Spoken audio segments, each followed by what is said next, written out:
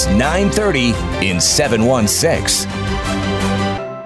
Shutdown Showdown Day 24. We do not believe in government shutdowns as a threat to innocent federal workers and as a tool for the president to use over and over again to pressure Congress. He wants Congress to solve this problem. Congress needs to solve this problem. And both sides say we cannot back down because that will set a precedent.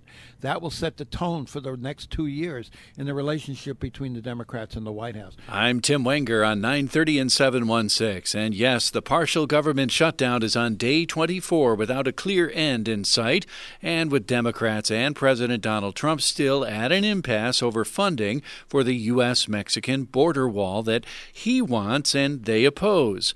Congress is back for its first full week of legislative business since control of the House reverted to Democrats. South Carolina Republican Senator Lindsey Graham encouraging the president to reopen the government for several weeks to continue negotiating with Democrats.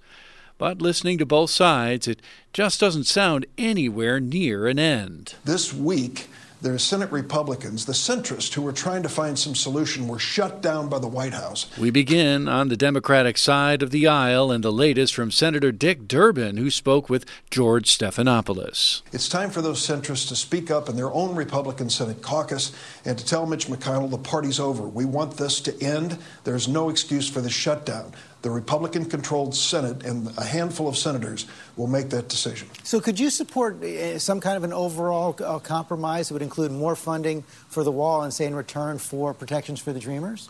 Let me tell you, George, you remember a few years ago when we had comprehensive immigration reform? We sat down, Democrats and Republicans, worked for 6 months with John McCain and Chuck Schumer and others in the room. We came up with a package that dramatically invested in border security. Democrats believe in border security. We do not believe in government shutdowns as a threat to innocent federal workers and as a tool for the president to use over and over again to pressure Congress. Put an end to this shutdown and put everything on the table. We were willing to talk about more border security when we were talking about DACA and Dreamers and coming up with a border security plan that made sense, not some medieval wall. But if you're for border security, then why not make some moves now? You know, one of the things the White House says is that the president in those meetings has accepted specific proposals from the Democrats, including one from you on detection technology at the border. Well, of course, and we offered $1.3 billion to start for border security, but the president's numbers have been wildly different, $25 billion, $11 billion. Mike Pence 2 weeks ago offered us $2.5 billion within an hour. The president said, no, I won't take that. It's got to be $5.7 billion or nothing. We asked him, how are you going to spend it? Well, we can't give you the details on this. Is it a national emergency? Oh, of course it is. Well, how soon could this wall of yours be built? 2 years? That's a national emergency? Come on, let's get down to business here. Open up this government tomorrow. The president can do it, and one phone call from Mitch McConnell can get it started. One way the president can do it is to declare a national emergency. Is that the most likely way out? I don't know if it is the way out or not. Presidents have been very careful in using that. When George W. Bush faced 9/11, he asked us for national emergency powers. We gave it to him on a bipartisan basis, united as a country to fight off terrorism. But if this president is going to turn to national emergencies every time he disagrees with Congress, I'm against it. Let's make sure the branches of government are bound by the same Constitution. How does this end? I think it ends when the Senate Republicans say we've had enough. We're not going to stand here and be blamed for this. We believe the government should be opened. There should be timely negotiations on border security after the government is open. Once the president realizes he's lost the Senate Republicans, we can roll up our sleeves, open the government, and get down to business. Meanwhile, on the other side of the aisle, clearly you've seen a number of offers put on the table by President Trump. House Republican Minority Whip Steve Scalise. In fact, when the Democrats asked for a detailed breakdown of what that $5.7 billion would go towards, the Department of Homeland Security gave a very detailed breakdown, and it includes border security, it's wall funding, it's more border agents, it's more tools for our border agents who are being attacked at the border by some of the criminals in this caravan. But ultimately, when President Trump looked at Nancy Pelosi and said, look, you're stalling, you've yet to put a single counteroffer on the table to all the various offers the president's put on the table. Nancy Pelosi said no when the president said, if we go another 30 days, keep everything funded, even the things we disagree on, but at the end of that 30 days, will you be willing to negotiate on these areas where we disagree, like the wall? And Nancy Pelosi said no, emphatically. Ultimately, they don't want to reach a solution. Nancy Pelosi and Chuck Schumer, in every meeting I've been in, we've had 3 meetings in the Situation Room, George, with all the principal negotiators. Many times I've seen the president willing to negotiate on the definition of a wall. He even said he'd be willing to let them ban cement wall structures.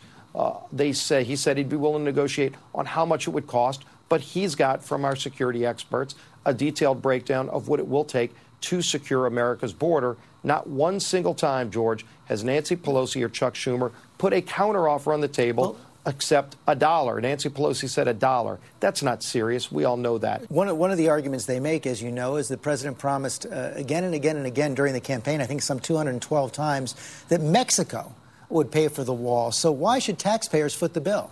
Well, they've never been concerned about whether or not Mexico would pay for the wall. They've just been against the idea of a wall. You can call it a wall. You can call it steel slats. The name's not important. It's the strength and ability to secure the border in between our ports of entry. Right now, we can control who's coming in at ports of entry.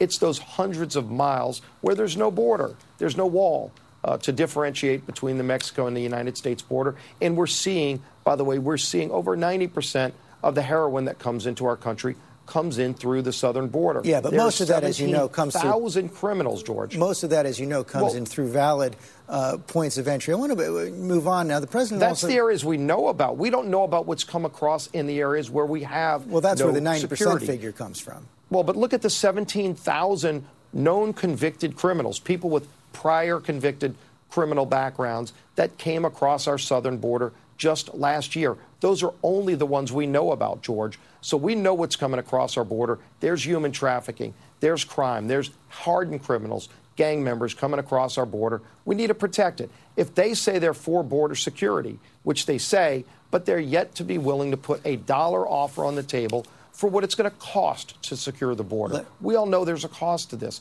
They've got to put a counteroffer on the table. The president tweeted out yesterday that he has a plan to end this. Do you know what that plan is, and would you support a declaration of national emergency? Well, the ultimate plan is for Congress to solve this, and the president's been very clear. Congress needs to solve this. The only people that have been unwilling to put any kind of offer on the table have been Nancy Pelosi and Chuck Schumer. The president's put multiple offers on the table. We don't want it to come down to a national emergency declaration. Clearly, the president's got authority under law, but he said he doesn't want it to come to that. He wants Congress to solve this problem. Congress needs to solve this problem. He said. Now, what an analyst says. It's not about money. If it was about money, they could solve the problem in half an hour. Political strategist Steve Roberts. If it's not even a debate about what's the best way to protect the southern border. If that were the subject, they could finish it probably in an hour and a half. This is a debate, this is a standoff of political wills and political symbolism. That's why it's so hard to reconcile. You have a new landscape in Washington as of the last few weeks. You have Democrats taking control of the House for the first time. They are determined to show their strength, and the president is determined to show his strength back. And both sides say we cannot back down because that will set a precedent.